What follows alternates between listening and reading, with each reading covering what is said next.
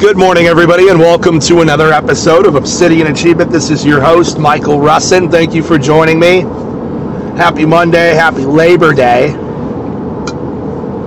On my way to the gym. Slept in a little bit today. It's 8 o'clock now. I got a really good sleep last night. I mean, we were in bed by 9 o'clock. I think I slept pretty much 9 to almost 7 o'clock. So did Ada.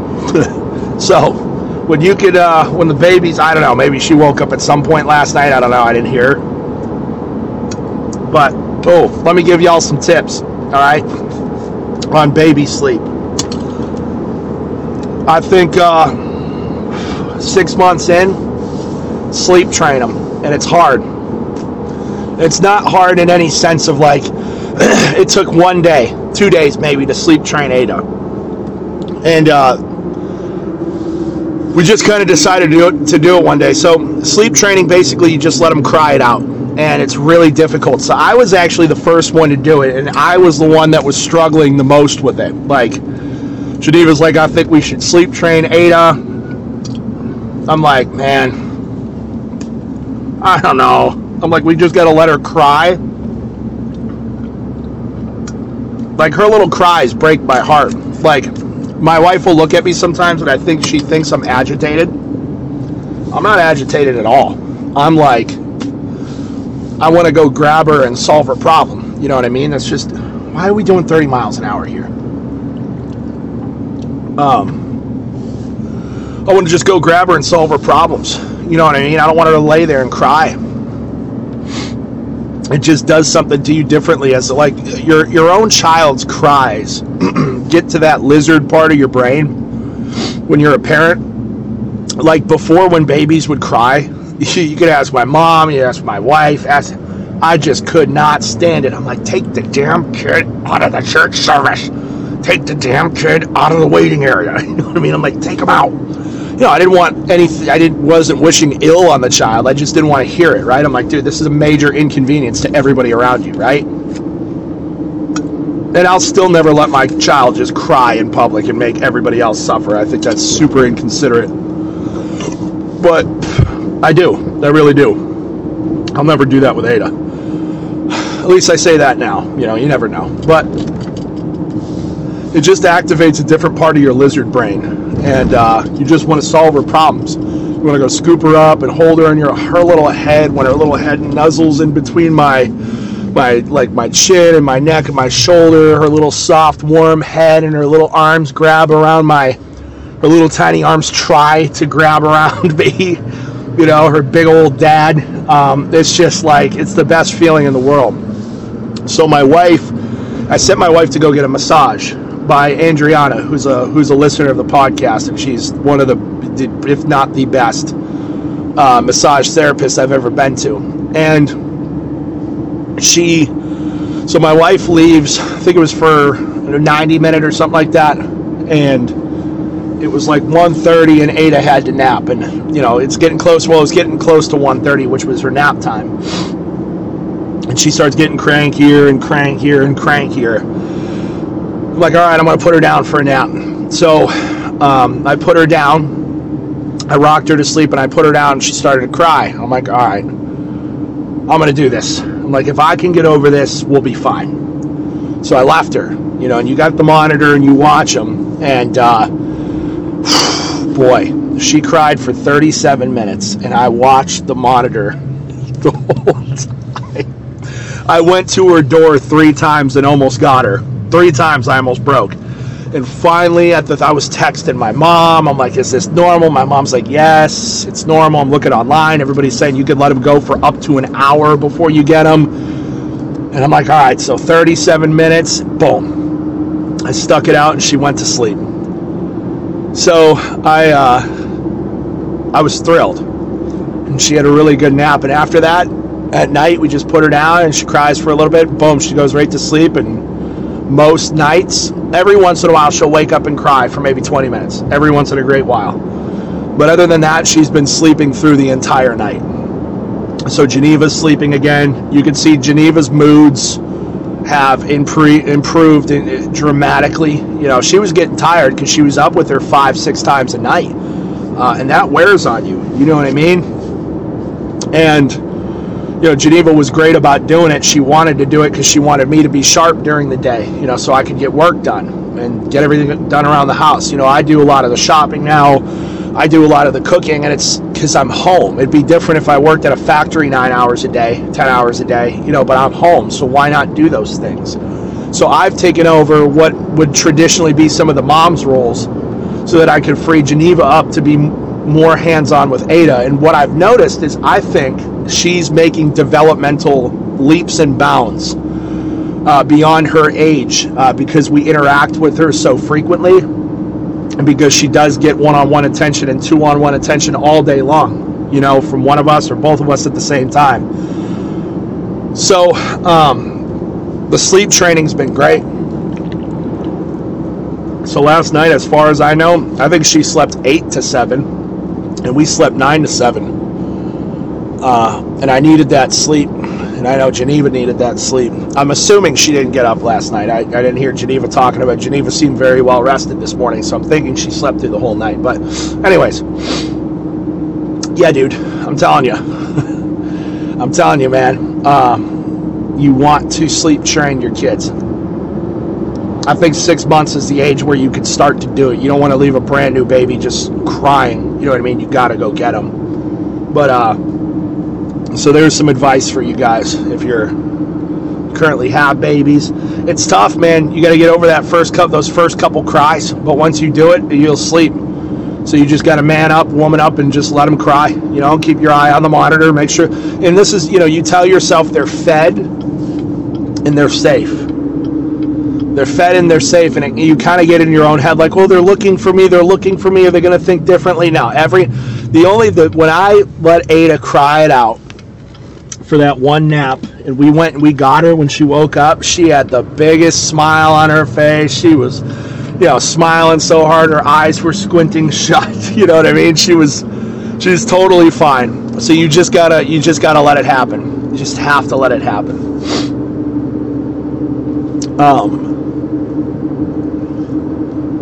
And you'll sleep. So that's your lesson for today on sleep training. If you've got kids here, so save this for those of you that want to have kids someday. There's a major tip for you, and it'll improve your lives fivefold, if not more. So we talked the other day about good decision making, and I got a lot of good feedback on that podcast. Thank you for whoever lives in Pennsylvania yesterday and listened to 148 of my 400 episodes. Either way, friend or foe, you're a loyal one. That's a lot of Sunday listening. You figure these episodes are what? How many minutes of listening is that? You got to figure my average episode from, it's got to be 15 minutes. 15 minutes times 140. I mean, I feel like that's got to be like somebody just listened to me like for 7 to 8 hours straight yesterday. So thank you to whoever you were in PA. Maybe you just hit play and walked away and forgot about it on a device. I don't know. But thank you. But it seemed like they skipped around. I love these bumper stickers that say, tell your dog I said hi. But back to the decision making. I really do think, you know, if you remember what I told you about good decision making, you know, if I'm the manager of a $100 million account and I'm 5% more accurate, you know, if I'm 5% more accurate than somebody else on a $100 million account, you know, what is that? What is that, $5 million? Yeah, $5 million worth of accuracy. You know, if I'm 10%, that's $10 million worth of accuracy. Making accurate, wise, sound decisions is a skill that many people do not have. I look around and, you know, I was talking, I don't even know if I published this episode. I don't think I did. But it's so very easy now to be exceptional. It's so very easy now to be exceptional. You know, when we were coming home from New York Saturday, it was Labor Day weekend. It's Labor Day today, but it was just 2 days ago. our 10-hour drive from New York back to Maine, we stopped, I think, 3 rest stops, and everybody's overweight, everybody's androgynous, everybody was impolite, unaware of their surroundings. People just stand in the way. People are they completely lack courtesy. Nobody makes eye contact. Everybody's very curt and rude. And I just think now that more than ever, the quality of the average person is so much lower than what it used to be. I don't feel like it was this way 20 years ago. And I think there's a lot that goes into it. Like, if I were to dissect why our society now is as bad as it is, and why the average person is as pitiful as they are now, I would say, number one, it's a complete lack of God. It's a complete lack of God. Like, I look at my friends that are super Orthodox Christians, these men, and they're all in phenomenal shape. They all have high intellectual capacity. They are all driven, focused. They're all family men or aspiring family men. They're well put together, well groomed. They all have beards, but we're all well groomed. We're put together. They're courteous. They're polite. They have charisma. I think that when you think about representing yourself as a Christian, a lot of people, I'll just keep it real. I think a lot of people that LARP as Christians, and again, I don't want to misspeak and make God mad, but there's a lot of guys that go to church and they're just very physically weak, inferior looking men. And I think that's kind of like, I would imagine that the disciples and apostles, they didn't lift weights, but they were hard laborers. And you had to think that there was just an air of power about these men. You know what I mean? You don't see that a lot in the modern Christian man. So I think a lot of it just, before I go down that tunnel, I think that there's just a lack of God. And obviously, it's not that I think, there is. By the way, Burning Man, which is just basically a giant drug orgy, just a giant drug-filled sex fest. They did some ceremony where they mocked a sacrifice at an altar, and basically it rained in the middle of the desert, which this rain was punctuated by a rainbow, and effectively trapped 73,000 people in the mud. And now there's reports on the ground that there is an Ebola outbreak or some really bad infection going around. And it's just, God's not going to be mocked. It's all of you listening to me that are living in open defiance of God and not doing things that you should be doing or doing things that you shouldn't be doing. It's going to catch up with you eventually. It's just a matter of time. So I think it's very interesting that there was a flood punctuated by a rainbow and then an Ebola outbreak. It's almost reminiscent of what God did to Egypt with Pharaoh. I'm expecting next that there's going to be some kind of locust or gnat or frog invasion or something like that. You know what I mean? But anyway, society generally lacks God. Number two, I think that our public education system breeds lower than average worker bees, compliant individuals. When you think about the way that public schools are, just aesthetically, they look like jails. I can remember seeing a bunch of side-by-side pictures of the entryways to jails and the entryways to schools, and it just showed, hey, look at these public school entryways. And you're scrolling through the pictures, and at the end of the slide, so it's half of these were jails. I'm like, dude, what the shit? What in the world? Yeah, dude, public schools are basically mini jails. You look at the quality of the food that they feed the kids. You look at you're confined to a room. You might change classes, but I can remember at one point at our school, they played around with having all the students stay in one room and the teachers rotate. So it's like you don't even get up and move around in between classes. And that's how it is in some schools. It's effectively a lower security jail cell. And then you look at the quality of the education that kids are getting now, and it's just so poor. It's so poor. I don't know how anybody goes on to be a public school teacher. I think it's just, I don't know how you do it. I don't know how you live with yourself every day. And I think that's why a lot of them have alcohol problems. Because you're underpaid and you know you're doing a crap job all day with these kids. And so I think number 2 is the public education system. Number 3 is the comfort that we're afforded as a society. You don't have to worry anymore so much. Most people don't have to worry about where their next meal's coming from. You don't have to worry about if you're going to be fed, clothed, housed. You know what I mean? And if you're down on your luck, you know, Uncle Sam will pay for you to live. You know what I mean? It's not like you're out in the middle of the woods and you're going to starve for sure. The comfort that we're afforded as a society has just simply allowed everybody to completely deteriorate. You deteriorate in comfort. I hope you know that.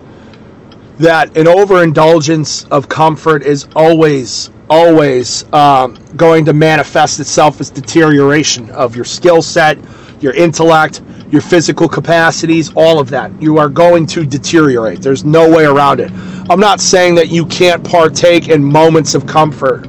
I'm not saying that you can't experience comfort. But what I am saying is that comfort, an overabundance of comfort, will cause you to deteriorate. So, and then lastly, those that are high achievers are mocked. Those that are high achievers are mocked. I can't tell you how many times somebody's made fun of me because of the motivational reels I put out online. I can't tell you how many times I've been berated because of my physique. Yes, being in good shape, I've been berated for that. I've been called a meathead and a roid rager and all this other stuff because I'm in phenomenal physical shape.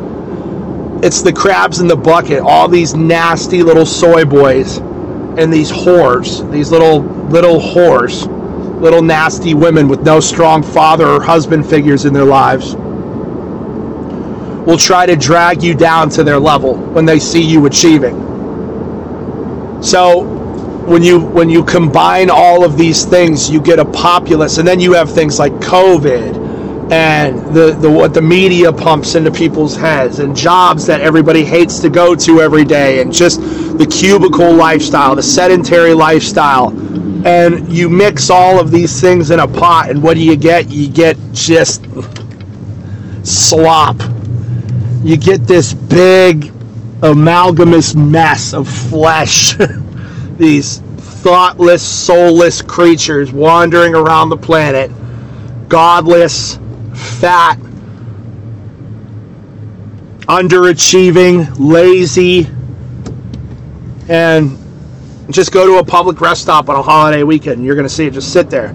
Just sit there in a pod. I challenge you to do this. Sit somewhere in a highly populated area this weekend and just like kind of sit back and watch people. And like try to catalog how many people you see that seem exceptional or look exceptional. You know what I mean? Try to catalog how many people you see. I think you're going to find it's so like try to find people that are like in shape. Try to find people that are like in shape. You're going to find just trying to find people that are in somewhat decent physical condition. There's hardly anybody. There's hardly anybody. Let me correct this a little bit.